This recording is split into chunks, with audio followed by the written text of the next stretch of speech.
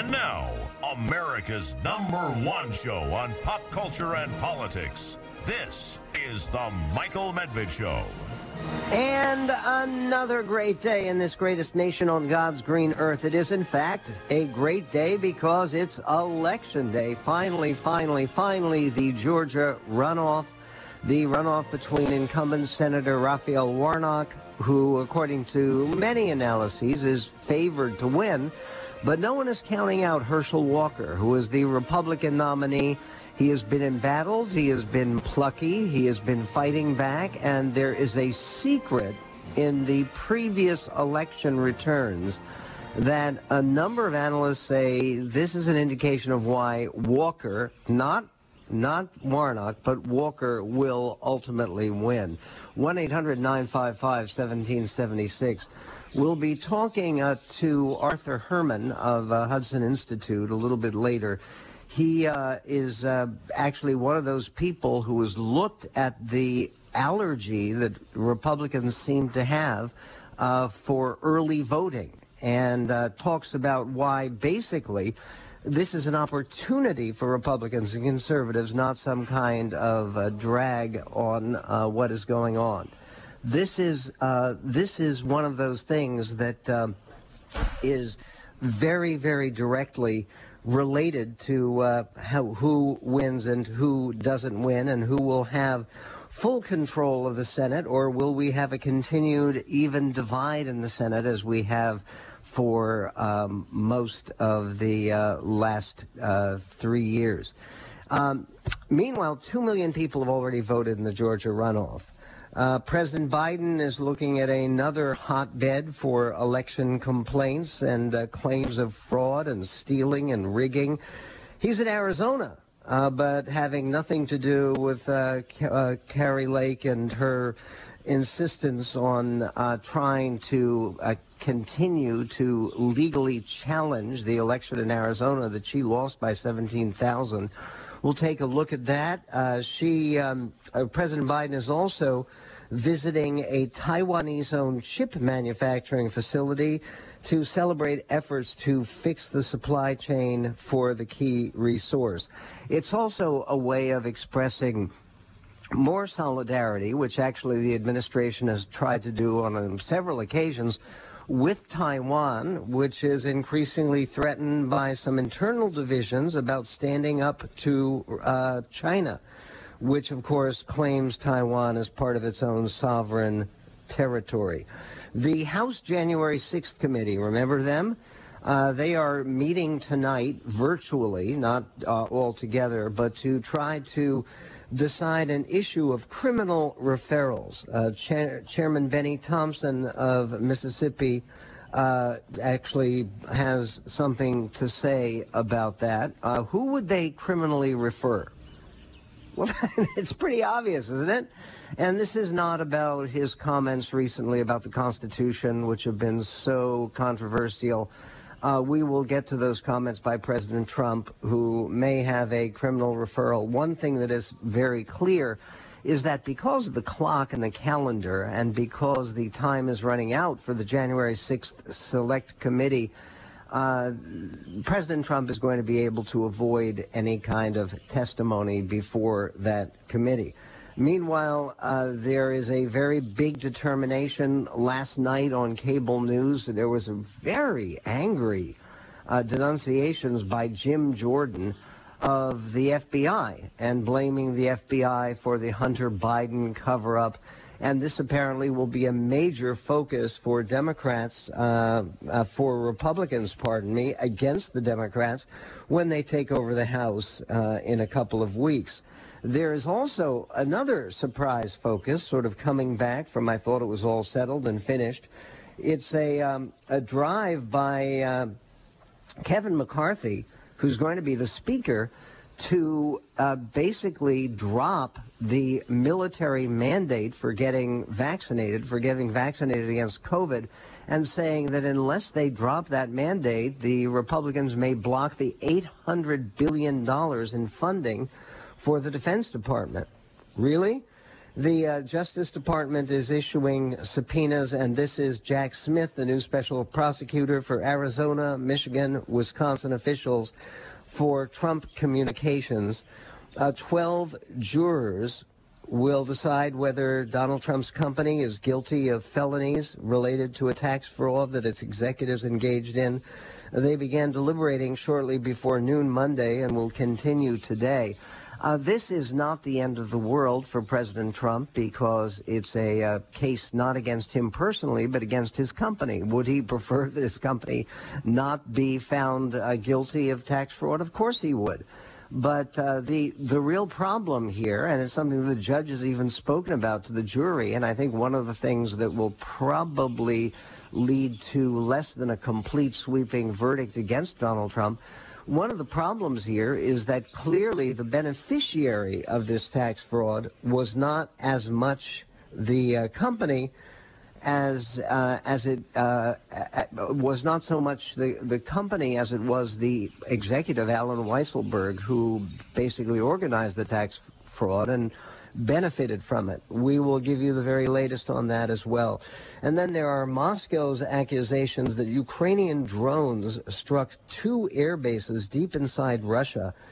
And that has once again raised profound and very scary questions about escalation and intensification of the ongoing tragedy of the war in Europe. A war that frankly, I don't think the West or the United States can afford to lose. 1-800-955-1776 is our phone number. If it sounds like I am distant, abnormal today, more abnormal than usual, it is because I am broadcasting from Maui. I know, poor baby. No, we're delighted to be here. We're part of an ongoing Jewish tour of 3 different Hawaiian islands, and it's a terrific occasion, and my wife is enjoying it while I'm enjoying having the opportunity of talking to you with the connections being established here. So if you hear some tweets of birds, that has nothing to do with Twitter or protecting evidence at Twitter that should have been released a long time ago. None of that. It has to do with a not tremendously sunny, but certainly not snowy or cold or dreary day here in the island of Maui.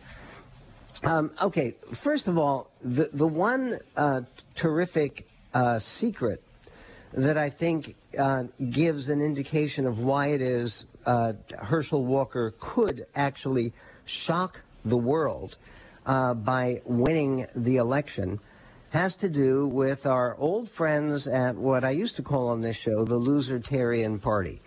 And the reason for that kind of contempt was not because I disagree with their policy positions. I think some of their policy positions are outstanding and are inherently conservative and pro-small government, and good for them. But basically because the party exists to lose. It doesn't win. There are no major Libertarian Party candidates who have really ever won anything, and yet they had a very strong candidate in Georgia in the general election, and that candidate's performance really does give some hope for the Herschel Walker campaign. How does that work? Because, of course, this is a runoff. There are only 2 candidates whose votes count. You could even try to write in a Libertarian candidate. Your votes wouldn't count. This goes to either Herschel Warnock or Raphael Warnock or Herschel Walker. So what does it mean that the Libertarian candidate actually in the previous election got 80,000 votes? We'll take a look at that and much more, also speaking about the need for Republicans to come to terms with early voting. That and more on The Medved Show. Your outlet for outrage. Outrage.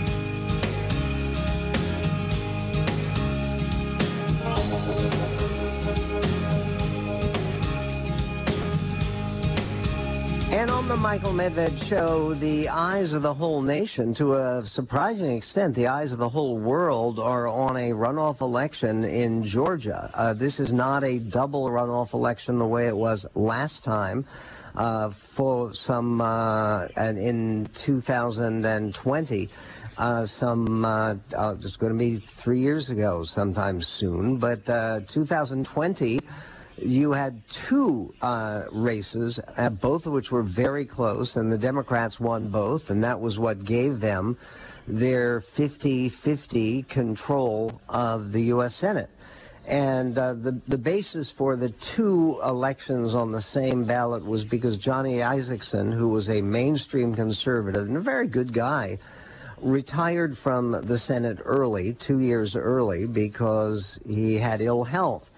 And so the race was there to try to replace Johnny Isaacson. But obviously that was a race that was won by Raphael Warnock, and he is now trying to win a term all his own. And that's one of the things that is going on, and in addition to a ringing phone, which I can't stand. But that's part of what is happening in the Georgia runoff today. The Hill website has a piece on the online betting markets, which are heavily favoring the incumbent Senator Raphael Warnock over Republican Herschel Walker. The Democrats' chances of winning the runoff, according to the people who are actually betting on this, and I hope you're not, were at 89.5% to Walker's 10.5% as of Sunday afternoon. That, according to the tracker Election Betting Odds, which culls odds from other popular betting markets. There's a piece in the New York Times, which I think is very important perspective on why I wouldn't take the betting odds quite as seriously, despite the fact that they're very one-sided. Does that mean that if asked, do I think it's more likely that Raphael Warnock wins? I think it's probably a bit more likely. After all, he's the incumbent, and that's an advantage. But Blake Hounsell in the New York Times writes, if there's one thing American politics keeps teaching us, it's to be humble about predicting what voters will do. With that in mind, here are two basic ways to look at the Georgia runoff today. And one is that the runoff is going to be an easy victory for Warnock. And the other, that there are the pieces in place to allow a big Herschel Walker surprise. Democrats are outspending Republicans heavily down the stretch, writes Hounsell in the New York Times. Since November 9th, they've spent more than double what Republicans have spent on the runoff on digital and television advertising, nearly $53 million versus a little over $24 million, according to Ad Impact, a media tracking firm. The two parties were much closer to parity in the 3 months before Election Day, though Democrats had a slight edge in spending, and of course on Election Day itself, the Democrats were ahead, but by less than 1%. It was a 38,000 vote margin. Mr. Warnock finished ahead of Mr. Walker in the general election by fewer than 40,000 votes, the Times writes. The Libertarian candidate, whose name was Chase Oliver, received more than 81,000 votes. In other words, twice as many as the margin that went out and voted for Warnock. And he is not on the ballot this time. He can't be on the ballot because it's a runoff. It's only two candidates. Mr. Oliver, that's the Libertarian candidate, earned about 50,000 more votes than all the other Libertarian candidates did in the race for governor or other statewide races where there were Libertarian candidates. They did not get 81,000 votes, but this guy Chase Oliver did. And what he's arguing is that this suggests that there was a sponge-like effect for Mr. Oliver, the Libertarian candidate, for conservatives who could not stomach Mr. Walker. If only 45% of Mr. Oliver's supporters vote for the Republican this time, Mr. Warnock's margin on November 8th will be completely erased. In other words, Warnock won by 40,000 votes, but there were 80,000 votes that went to this Libertarian guy. Now, is it possible that some of the Libertarian people will just not vote this time? Sure. Is it possible that some of them could vote for Democrats? Sure. But on most issues which have to do with big government, the Libertarian Party means you're pretty committed, and you're not going to like the agenda of Joe Biden. Mr. Walker's indictment of Mr. Warnock was always a simple one. He's another vote for President Biden's agenda, writes Hounshell in the Times. And Mr. Biden, with an approval rating in the 30s or very low 40s, is about as popular in Georgia as the Florida Gators. In other words, not at all.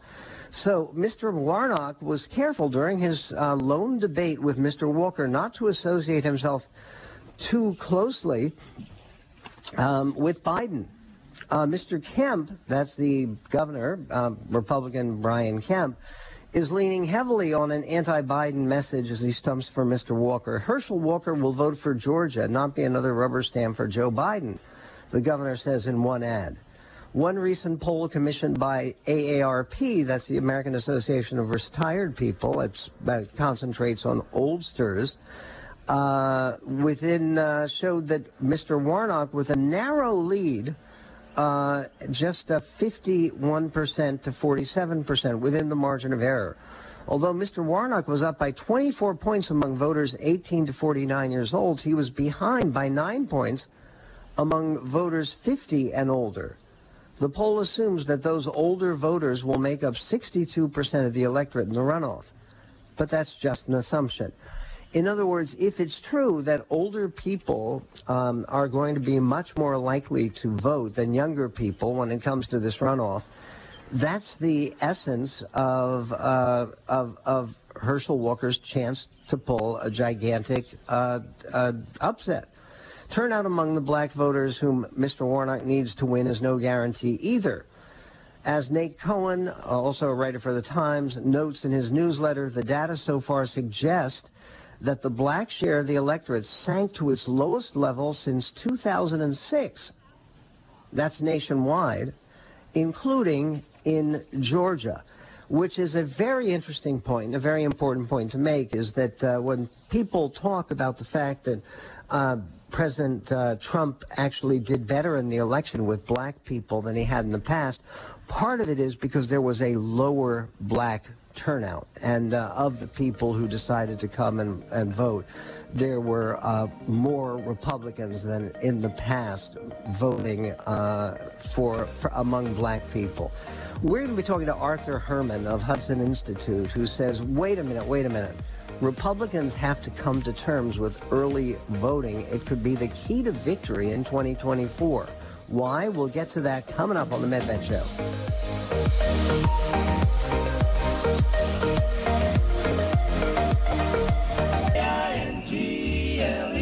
Well, this is an educational song. I mean, teaching young people how to spell jingle while wishing everybody just a thoroughly wonderful holiday season. I will tell you, it's really very strange to be staying in Hawaii for a couple of days and seeing, hotel lobbies and things of that nature with all kinds of snowy Santa Claus tributes. There's also a fairly famous sand sculpture that they do of Santa Claus on the beach at Waikiki, but he's dressed more appropriately for that warm weather. Somebody who's always dressed appropriately for Viking weather is Arthur Herman. We'll talk about his new book, The Viking Heart, just released in paperback a little bit later. But first of all, Arthur, you write something very relevant to the Georgia primary and very relevant to the Georgia runoff, what is going on today. He writes here, you write in the Wall Street Journal, the GOP's real problem in the election of 2022 wasn't its message or the messengers. It was a more basic failure, not understanding or accepting how Americans today participate in elections. That's a pretty basic problem. What is different today about the way that people participate in elections? Hey, Michael. I hope you're enjoying yourself this season in Hawaii. It sounds like you're dealing with the cognitive dissonance pretty well for so snow far. scenes in Hawaii. It's a big country. Here's what's happening is that Americans have for the last 3 or 4 election cycles have been taking full advantage of the fact that they're allowed to vote on days other than Election Day, and that they're able to vote in ways that are different from having to show up at a polling place and to stand in a booth and mark the card or push the button or do the other kinds of things that we've associated with the Election Day rituals. And the Democrats, the point of my piece in the Wall Street Journal is Democrats have adjusted this very nicely, and they have found ways in which to deliver with early voting, which now is something that's permitted and allowed in about 46 out of 50 states. And they've even adjusted to the fact that people are in many states not required to drop off their ballots themselves, but can have somebody drop off the ballot by proxy. And also with mail-in balloting, which some states like Nevada and Oregon have now become the primary means in which they participate. Democrats have adjusted. They found a way to make that an essential part of their ground game. Republicans haven't, and they're paying for it. They paid for it in 2020, and they paid for it in 22, in my opinion, and they're going to face a similar disappointment in 2024 if they don't realize that how they think about getting the vote out has got to be more than just building up to the last couple days before and the turnout on Election Day. Yeah, what's fascinating about your piece is you have some of the numbers, and I think it's very tough to argue with the statistics, that a lot of people assume that this Democratic preference for early voting and a Republican preference for all the votes on Election Day, that's an ancient division that is based on some kind of very deep differentiation between liberals and conservatives. But it used to be that Republicans would compete very well in terms of early voting. What changed? Yeah, that is interesting, isn't it? And what you saw was the percentage, according to the polls, the percentage of people, this is through Gallup, percentage of people who voted early used to be the Republicans who had the lead in that regard. And I think what has happened is that the Republicans got it into their head, and in some ways, based on circumstantial evidence, Michael, we have to be clear about this, that the whole process of early voting and mail-in voting was one that was fraught with risk of phony ballots, risk of ballots disappearing. The experience, I think, in the 2000 election really sort of haunted Republicans that unless you had, a solid and unexceptionable turnout and with ballots on Election Day, that there was some kind of hanky-panky going on. So that's where you needed to focus your attention, and that's what you could win. And in some cases, of course, they have had, enormous success with turnout. But in the process, they've been caught by surprise by the Democrats, who have stuck to the ability to round up those votes, get those early votes out there, do the ballot harvesting, as it's called, for picking up ballots and delivering them to polling stations in ways that they haven't been cut out. The point of my piece, Michael, was for Republicans, and I want to say this, that the question of the message and the messenger are still important, right? I mean, I think we've seen that in 2022 with the candidates that were kind of handpicked by Donald Trump didn't do very well. There was a pattern there, and that's something Republicans need to pay attention to now in coming up to 2024. But not saying it's unimportant, but you have to also think about this the way a general thinks about winning a battle. And you have to think strategically. And you don't win battles by giving a large part of the battlefield terrain to your opponent, letting them hold the high ground.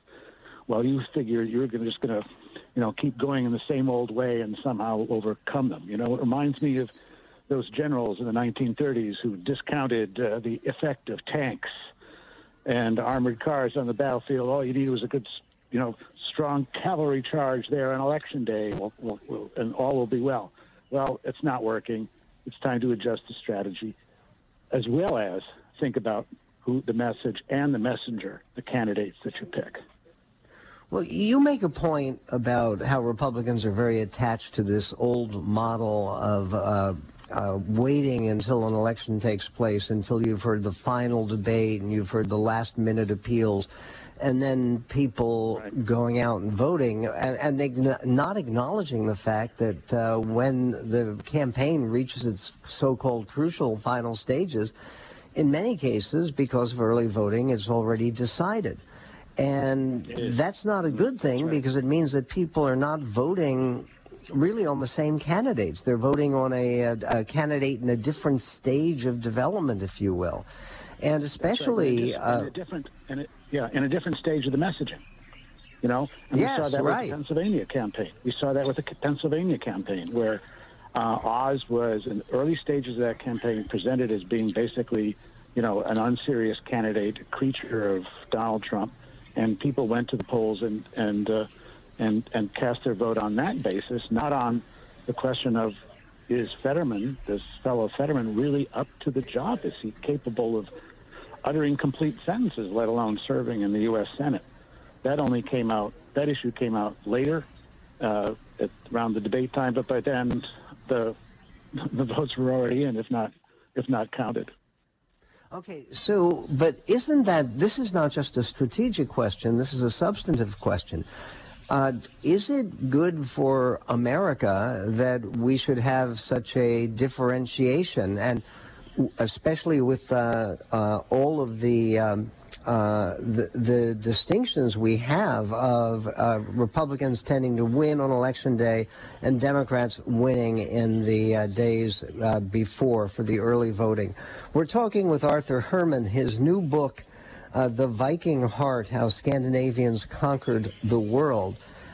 Is that true today with Scandinavians, and particularly with their newly mobilized support of Finland and Sweden, together with the other Scandinavian countries, for NATO and for Ukraine? We'll be right back with Arthur Herman of the Hudson Institute.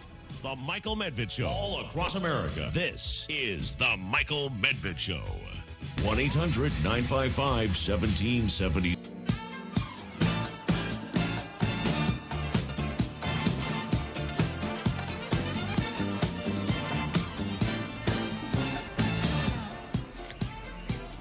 On the Michael Medved Show, a few minutes more with Arthur Herman. Arthur Herman is a senior fellow at the Hudson Institute. He is head of the Quantum Alliance Initiative at Hudson Institute.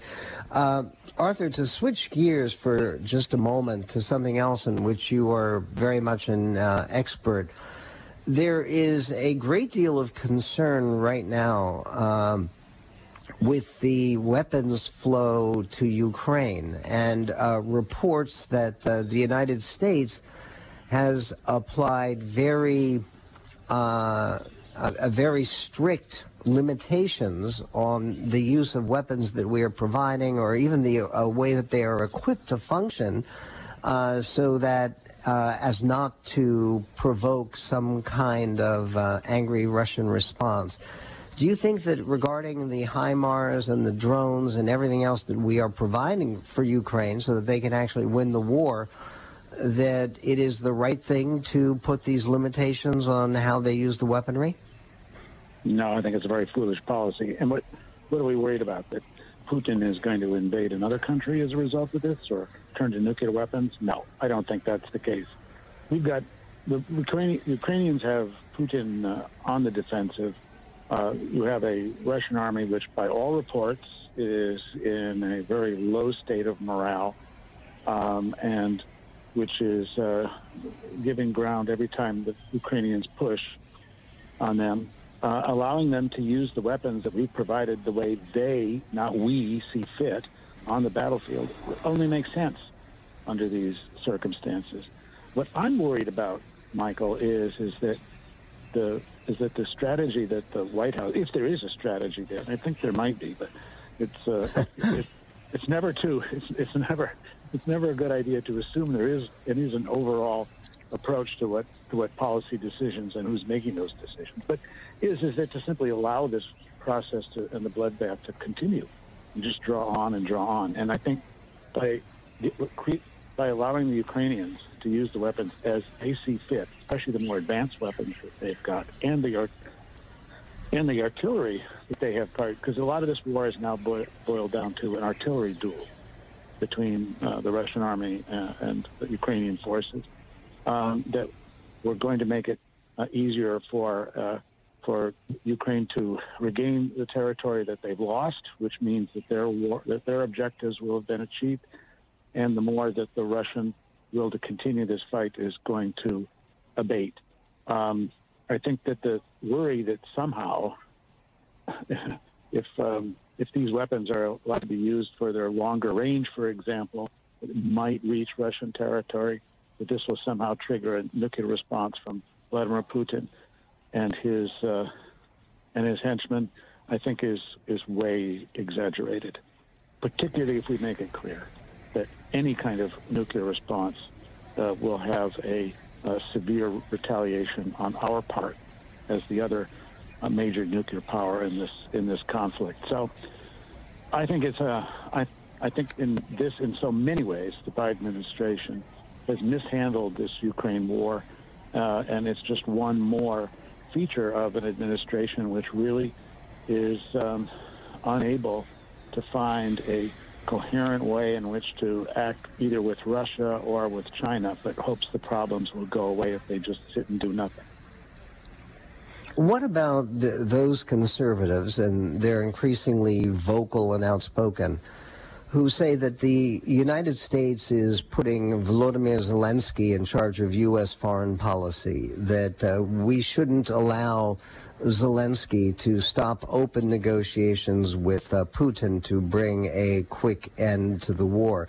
Now, this comes at a time when I was just reading speculation by Lance Morrow, who's your fellow contributor to the Wall Street Journal, that Zelensky is very likely to be Time Magazine's Person of the Year this year. I mean, who else? It's not going to be Joe Biden, and it's not going to be Vladimir Putin, and it's not going to be Kanye West. It's not going to be Ye. So, first of all, do you think it's appropriate to honor Zelensky as the Man of the Year? And secondly, what about that claim that we are giving this foreigner, president of a medium-sized country, control over U.S. foreign policy? Oh, I think Zelensky has almost certainly earned that slot, the Man of the Year. He really has emerged as a kind of the Winston Churchill for his countrymen, and in this conflict in which everybody, remember, at the beginning, back in February, when the war broke out, everybody assumed that it was going to be a Russian rollover. I assumed that. I thought that it would be over in a matter of weeks.